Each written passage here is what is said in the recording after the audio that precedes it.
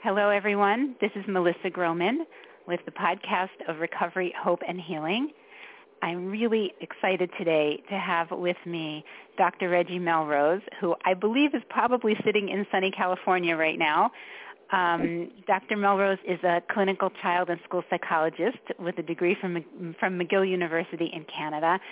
She is a noted writer, author, lecturer, and consultant, and a practitioner of somatic experiencing therapy and a few other things which hopefully we will get to in great detail. And she has also authored several books, including You Can Heal Your Child, Why Students Underachieve, and The 60 Seconds Fix. Welcome, Dr. Melrose. I'm very excited to be here. Thanks for having me. My pleasure. Okay, so I have like 1,000,001 things that I wanted to talk to you about. The first thing I really wanted to jump right into, because I know that you do a lot of trauma healing work, and I know that we all have different definitions of trauma, and sometimes we think that our experiences are not actually traumatic. Many of us have been told, well, that's not a trauma, this is a trauma. So I thought I would just start out by hearing your thoughts on what trauma is and then move into some of your work with trauma and healing. I'm so glad you asked that question, because it can start the conversation off in the climate that I really want to create during our conversation, which is one of compassion. Compassion is what cures trauma. And when we think we can objectively judge for another person what should or shouldn't be traumatic, we're outside the scope of our capacity to be compassionate. It's really important for us to understand that it is a subjective experience. It is dependent, whether or not something is traumatic, is dependent on an individual person's particular makeup, level of sensitivity or vulnerability. We all come to the world with a different level of sensitivity and vulnerability. We come to the world and experience different sets of resources. Some people have plenty, others have very few. Some experience early stress in their lives, others don't. All of this affects whether or not the same particular traumatic event, or let's just say a particular event, period, without describing whether or not it's traumatic to one, can be to another.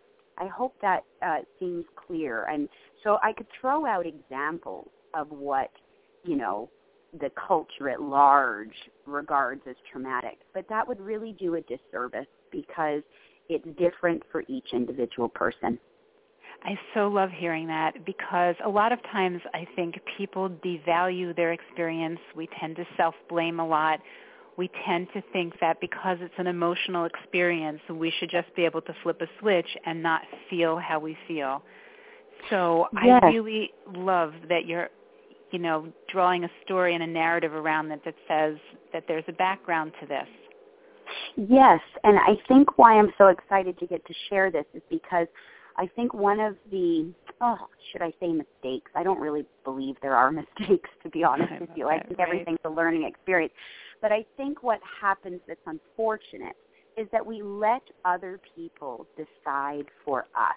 We look outside of us to determine what our own experience is. Can you imagine? We're trained to do this. Yep. And so the trauma healing that I do is about honoring an individual person's experience, that it is their own, that what they feel is real, and that they need to turn within to understand what the truth is of their experience, regardless of how someone else is telling them. This is really powerful stuff, especially, I'm going back to what you said at the beginning, which is compassion cures trauma.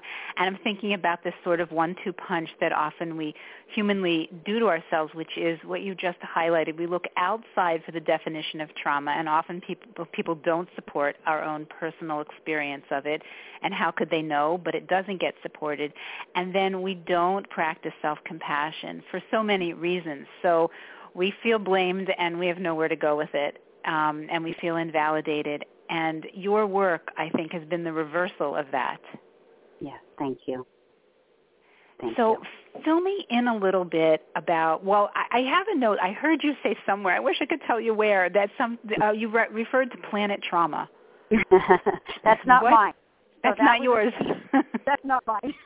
Oh, no. That's the deal. And I always credit, of course, the greatest teacher that I have ever encountered in my life, Dr. Peter Levine, and his incredibly important creation of trauma healing, a particular approach called somatic experiencing. And I was personally trained by him nearly 3 years ago now. No, his training is 3 years long. It was nearly 20 years ago that I was trained by Dr. Peter Levine. And this is his term. And I so appreciate it because, again, it goes back to really your first question. We're living on the earth. At any time, anything can happen. And so he calls it planet trauma so that we can appreciate that people encounter things that are potentially traumatic every day. And again, whether or not we judge it as so is really dependent on that individual's experience of it. Right. That's a very well-rounded way of talking about it. You know, it leads me to think, sometimes when we talk about trauma and about devaluing trauma, there's this balance between overvaluing it and undervaluing it. And I think, what you're saying is that we have to be with what our own experience is and discover what that is. And I have often found in my own work, and I'm guessing you have as well, that fighting what we genuinely and authentically feel inside of ourselves in terms of our own experience doesn't get us anywhere. You got it. I mean, that's very true. Yeah. So once we accept it and we say, look, this is where I'm at, this is what my experience is, it's at that point that the compassion starts, I think, and then we can move forward. Yes. I will say another one of my favorite steals, and I don't know who originated this, but it's very helpful. What we resist persists. Yeah. It's what we resist that persists. And once we are able to move into the acceptance, the healing begins. And it's so powerful. Easier said than done sometimes for all of the background reasons you laid out. Yes. So again, I feel like there's so many things I could ask you about, but in my own sort of path for our talk today, I know you do a lot of work in neuroscience. Do I have that right? You do. I mean, I am not a neuroscientist. I'm not in a neuroscientific lab actually doing the research. I wish I was. I do conduct a lot of my own research, but it's not on the brain per se. So what I do as a neuroscience geek, I guess you could call me, is, I go to all the neuroscience conferences and I read all the neuroscientific articles, and I'm extremely up to date. I subscribe to, neuroscientific journals, and it's just a passion of mine that has completely informed my work. So I can't call myself a neuroscientist, but certainly a close follower, and I have that inform all of the work I do, yes. So what can neuroscience and compassion, and how do we tie this together into healing emotional pain, and what does neuroscience tell us these days about how to get relief from our pain, how to move forward, how to even want to get relief from our pain? Yeah, how to even want to get relief from our pain. Yes, I will say this. I think this is something important, because whatever starts in neuroscience, I guess I want to take this back just a little bit, and I'll be as quick as I can here about this, but I think it's important to know that about 25 years ago, when we discovered, created, and began really using these MRI machines, and started to be able to really see the brain live and really understand how it functions, how it develops, how it is affected by the very real experiences that we have. Once we started doing that, we began to realize that a lot of our theories were incorrect. A lot of our theories and really they could only be theories. We looked at the brain of cadavers before we had MRIs to try to understand brain abnormalities. We would take a look at whether or not lesions existed or any kind of atypicalities. And so there's not so much you can really know and understand about human functioning as far as how the brain mediates it when you're looking at dead brains. I mean, it's just, there's just not a lot, So it's in the last 25 years that we have had this massive surgence of understanding of what really happens in the brain from the very beginning of life. So I say this to say, when all this research started coming out 25 years ago and 20 years ago, all the other fields of science were very skeptical and said, what? That's not what we believe about how the brain works. That's not what we have been following. That's crazy. They really didn't want to. The neuroscientists were seen as quite crazy. And so they just carried on with their research. But what ended up happening was such a plethora of findings and the replication of findings occurred that all the other fields of inquiry said, oh my goodness, we better take a look at this for ourselves. So within their field, whether it was biology, endocrinology, whatever the field of inquiry was, they started trying to test what the neuroscientists were finding to see if they would actually find similar results. And of course, we can say now it's quite obvious that they did, because neuroscientific findings now are taken very seriously, and they are replicated across fields. So that brings us to a very important study that will answer the question that you asked of me, and it actually occurred in a school of business at the University of Southern California, at Marshall Business School. They wanted to take a look. They wanted to test some of what neuroscience was beginning to say about how the brain is affected by trauma, what some of the most important cures was going to be or is, and it took a look at what does have us continue in old patterns of behavior over and over and over again. What keeps us stuck? Is it the actual trauma? What's making us choose over and over again the same kinds of behaviors? So here's what the research did at the Marshall Business School at the University of Southern California. There were 3 groups involved. One group was a control group, so they weren't given any special instructions at all. Each person in that group had a chance to go into a room with a piece of chocolate cake, and they were observed, and then the examiners sort of made some conclusions about what they observed as the person was in the room with the piece of chocolate cake. A second group was an experimental group, not a control group. So the second group was given instructions. That second group was told, you're going to go into a room with a piece of chocolate cake, and when you're in that room with a piece of chocolate cake, here's what we want you to be thinking about. Okay, so here's the brain function. We're going into the room, and we're being instructed to think about something in particular. We want you to be thinking about the last time you lost control with a piece of chocolate cake. You had a couple bites, it tasted so good you couldn't stop yourself, you polished off the whole cake. And then you had to feel those feelings of, oh my gosh, I was out of control with a piece of chocolate cake. The doctor said I'm not supposed to be having so much chocolate cake. So we advise you to go in there and be thinking about that and really, maybe not eat that, maybe don't eat that chocolate cake. The third group is also an experimental group and given instructions, and that third group was told, you're going to go into a room with a piece of chocolate cake, and when you're there with the chocolate cake, we want you to be thinking about remembering the last time you were able to enjoy a couple bites of chocolate cake.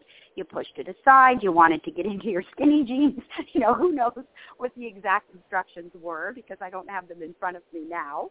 But it was this idea of, remember a time when you had control with a piece of chocolate cake, and we'll see what happens. So the groups went in, and I guess, to cut a very long story shorter here, is, there was a group that ate the most chocolate cake, and there was a group that ate the least amount of chocolate cake. So if I ask you, what would your guess be?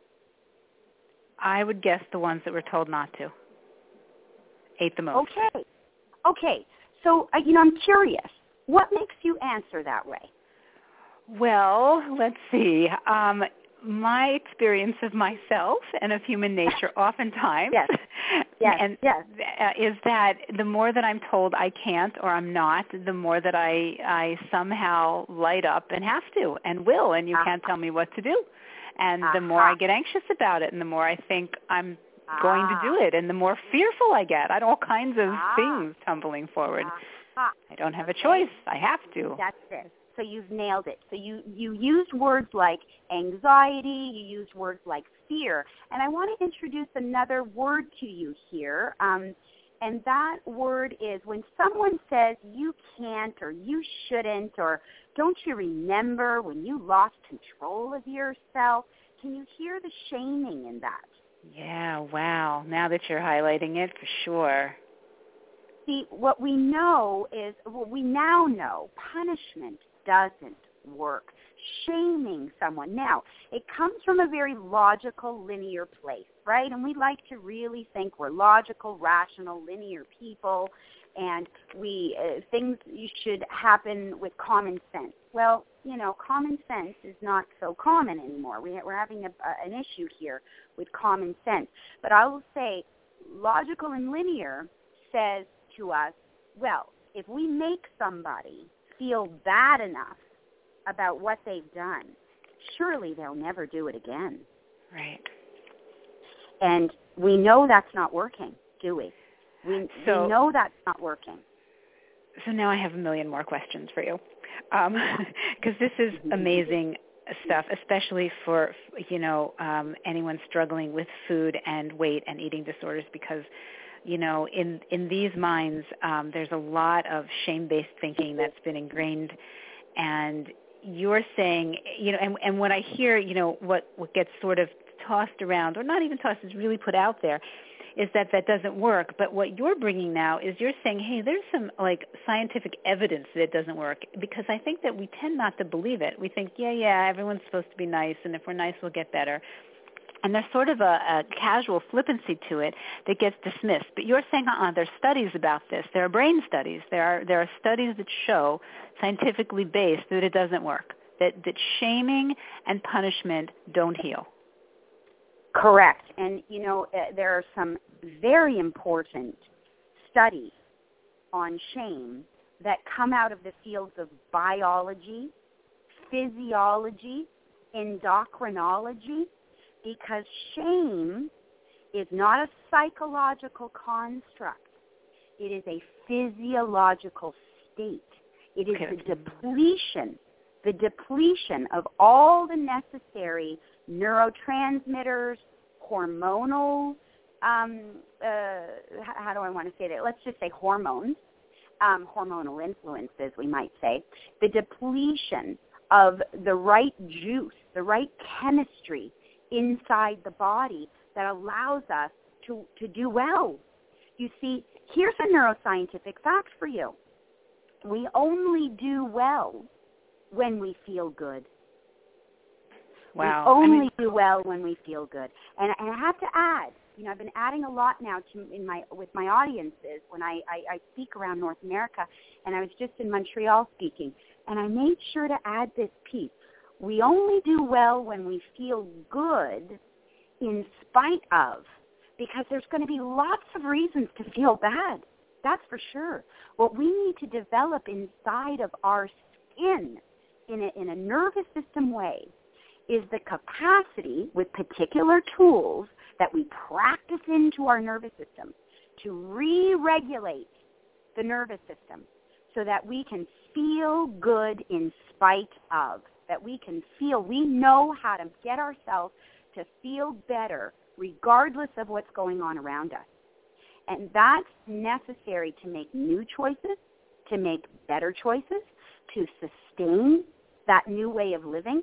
We've got to be able to snap ourselves as quickly as we can, and it's a process, to teach the nervous system how to do this, but we can teach our nervous system to bounce back quicker, to cut off the shame cycle that is depleting us from the neurochemistry we need to feel good enough to make those better choices. Okay, so there's some amazing things that you're saying. So I want to kind of recap and then toss some questions out. What you are saying is that this is a physiological state, and instead of just working with our hearts and our minds and our psyches, which is beautiful to do, and our spirits, you're saying that we can and need to work with our physiology, our physical bodies, our brains, to help us. Do I have Correct. it right? Correct. Okay, good. You do because, go ahead. So much to ask you. So I'm wondering also in terms, I'll toss these two things out at you. One is sometimes, in the world of, therapy, sometimes bad feelings, when we tolerate them, they can have an upside, meaning, they can lead to something good. For example, if we're jealous, which is a very, painful feeling, it can help us define what we want, what we're after, how to motivate ourselves. If we are in a place to hear that the jealousy is messaging. So I'm wondering, what do we do? How does this apply when we're dealing with things that are sad or when we do have a bad feeling? Are there different shades of this? I'm not sure if I'm asking it so clearly. No. I'm glad you're asking the question. It's a beautiful one because that's what this work is all about. The work that I do is all about practicing into the nervous system particular tools, sensory tools, because we have to work at the level of physiology. Everything starts in the physiology. So and I could talk more about that, but I feel like I could go off on 10 different tangents. So I'm going to try to stay really focused here and just answer the question that, yes, we have to start physiologically. We have to work with sensory tools that get practiced in so well that we grow a physiological tolerance, a capacity to notice every emotion that we could possibly feel.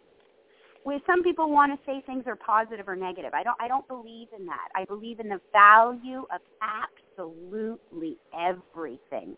There is value to absolutely everything.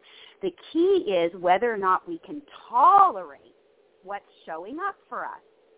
So it's showing up. There's a gift in it.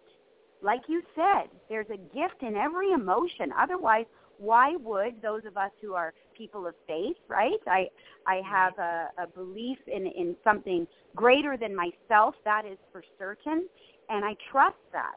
A God of my understanding is such a compassionate, loving God that I know for me that everything has value.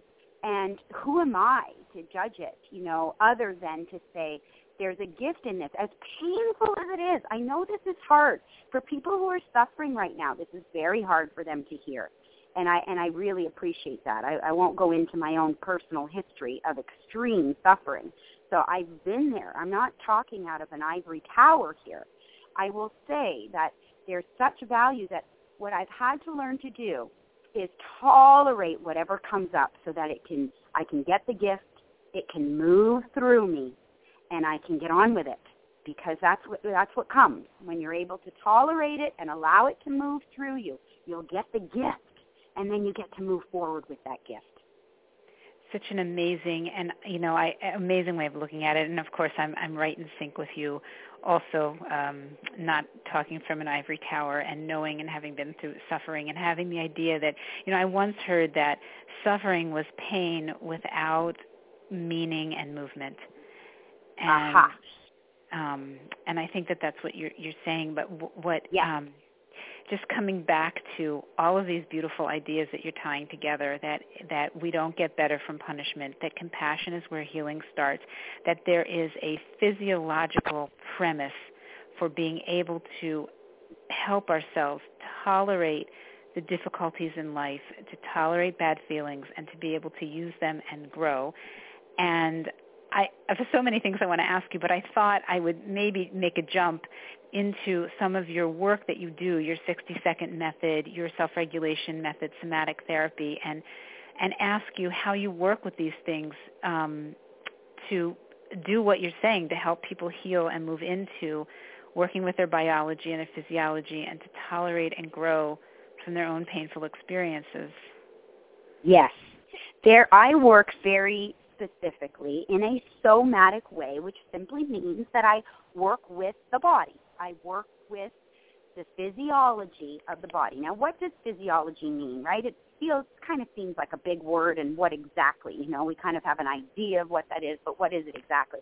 It's simply our heart rate, our blood pressure, our breath, that is having this impact on our thoughts, you see. William James is the father, the grandfather, the godfather, whatever we want to call it, of psychology. And he did not call it psychology. He called it physiological psychology. He was in the late 1800s really creating a field of study. And it became, we dropped the physiological for no good reason, and now we're left with this field of psychology. But it began as a physiological psychology because William James knew, can you imagine without MRIs, that he knew that we feel physical sensations first. We are driven from our instincts, our survival instincts. That is the quickest response and experience that we have in the body. Our thought comes much later. Now it only comes seconds later, right? But that's an eternity in comparison to our survival instincts that have us act and react in fractions of a second, you see. And so we are feeling something in a sensory way first, always. We're always experiencing sensations, and that is driving up. It's a bottom-up process. It's driving up our thoughts. So when our heart rate and our blood pressure, right, cortisol, stress hormones are pumping through our veins, believe me, we're thinking, oh my gosh, I'm afraid. I must be afraid. I'm going to die. This is what panic attacks are all about, is that there's this physiology occurring, and we begin making judgments about that physiology. And it's never good. We're always going to that catastrophic place because of our instincts to survive. If I assume that the worst thing is going to happen, then I prepare myself for that worst thing that could happen. So this is a primitive way of living. It is important to our survival, so we need to bless it, honor it, thank it. And we need to work in a sensory way with sensory tools for the possibility of taming that so that it's there for us when we need it, but it's not overtaking our life where we're assuming that everything that's happening to us is horrible, So I practice in a somatic way with the body. I call my approach self-regulation therapy. It's a somatic approach to healing.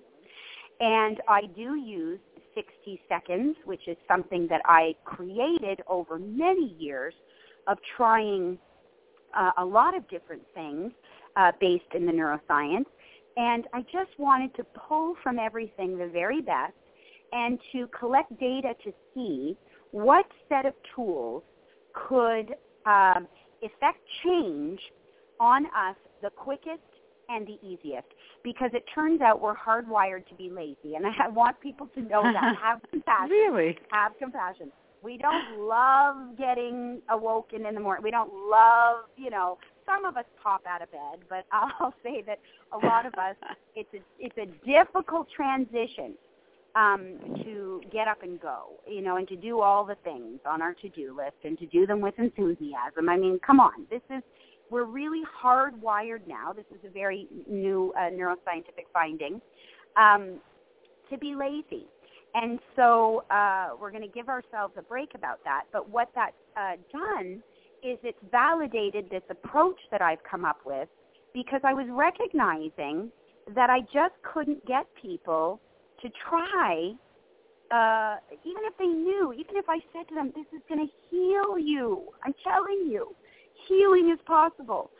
But if it required too much effort, people weren't going to try it. So I had to find what is the easiest, what is the quickest. And so hence we have 60 seconds now, and the focus of those particular tools as a good entry point into healing the nervous system. So without telling us the whole book, could you give me a few tidbits about what 60 seconds is? Could you give us a few, share a few of it, a little of it? Oh, yes, sure. So the book is called The 60 Seconds Fix. The set of tools that is talked about in the book is simply called 60 seconds. My PR person said, that's really what you're trying to do with this set of sensory tools that you've called 60 seconds. 60 seconds is really intended to replace over time. The better we get at the tools, the quicker it kicks in and the longer it lasts.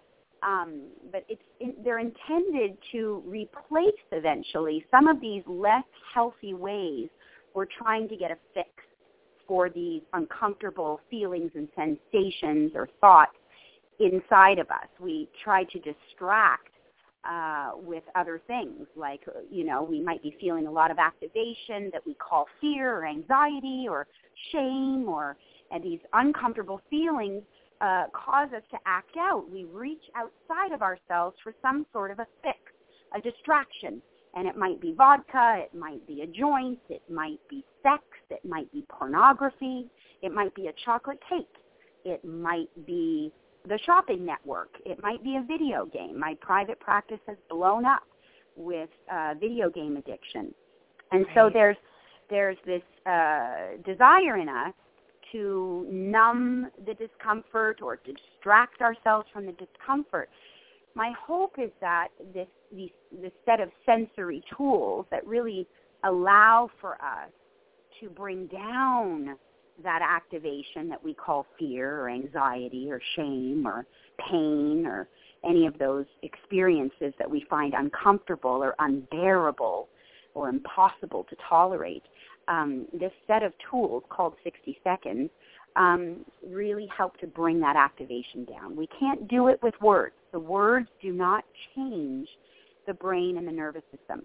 The brain and nervous system change in response to experience.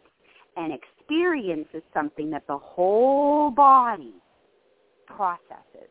So we can't forget our sensory system, the physiological part of us that is really most involved in the experience of trauma. So what is so amazingly hopeful about what you're saying, first of all, to me, the fact that some of this can show up, and I'm gathering lights up on an MRI, so that we have scientifically, physiologically based evidence, is so relieving and hopeful. It lifts off all of that self-blame that we're supposed to be able to control this. And in fact, we do have a way of helping our bodies. That you're saying that instead of trying to force ourselves out of a thought or out of a feeling, that there's a way to work with our bodies. I'm wondering what some of the tools are. Maybe you could give us a hint. I'm guessing some of it must. Absolutely. Okay, good. Like right now, no matter what any of your listeners are doing, no matter what you're doing, okay, I'm actually kind of pacing around here a little bit because I like to. And so what I'm doing right now that I would encourage your listeners to do right now is to begin to feel their feet on the ground. And you could do this with me. Just if you're having a hard time noticing how solid the ground is beneath your feet, wiggle your toes a little bit. Push your heels in a little, shift from side to side, noticing your weight shifting from one side to the other. But I want you to really begin to notice in a sensory way here that there's solid ground beneath your feet. And as you do that, I want you to breathe in through your nose, always in through the nose. When we're panicked, when we're scared, when we're in a survival mode, we're breathing in and out of our mouth. Very quick, rapid breath that keeps sending messages back to our brain that we're afraid, that something terrible is happening, that we need to be prepared. And in and out goes the breath, in and out of our mouth, keeping us in a highly activated state. when we shift this and breathe in through our nose over and over again, noticing our feet on solid ground, we begin to lower our heart rate, our blood pressure, our cortisol levels. When that begins to happen, then the possibility of serotonin and dopamine and other really good-feeling neurotransmitters get to release in our brain to bring us relief. That cannot happen by staring in the mirror and reciting mantras. It's, the idea that we're going to change our thoughts and that that's going to bring us relief. Please, if some people are doing it and it's working, fantastic. I'm here to talk to those of us who have tried those approaches, and we cannot talk ourselves down. We need sensory tools that literally change the experience we're having in our body, lowering heart rate, lowering blood pressure. This is what happens. If your nurse is forgetting to tell you to uncross your legs and put your feet flat on the ground before taking your blood pressure, please begin to do this for yourself. It instantaneously lowers your blood pressure. And then you have a chance. You have a chance for relief. Yes. This is powerful stuff. I think we're going to have to wrap up soon, and I'm sad because I feel like there's so many things to talk about. Maybe we'll continue the conversation again. But, I just want to say again how the basics of working with our bodies and not, getting caught in the endless loops of bad thinking that understandably happens. The mind is the mind, and it sends forth our thoughts. But you're saying you don't have to get caught in that. Work with your body. Work with your observing self. Work with your physiology. And then the rest flows forth. And not to get caught up in the panic that happens, but to remember the sensory tools, and then the rest will come. And is that what I'm sort of summarizing, because it's so hopeful to me. That is exactly what I'm saying. And even though your left brain right now, okay, the logical part of you is going to say, oh, rubbish.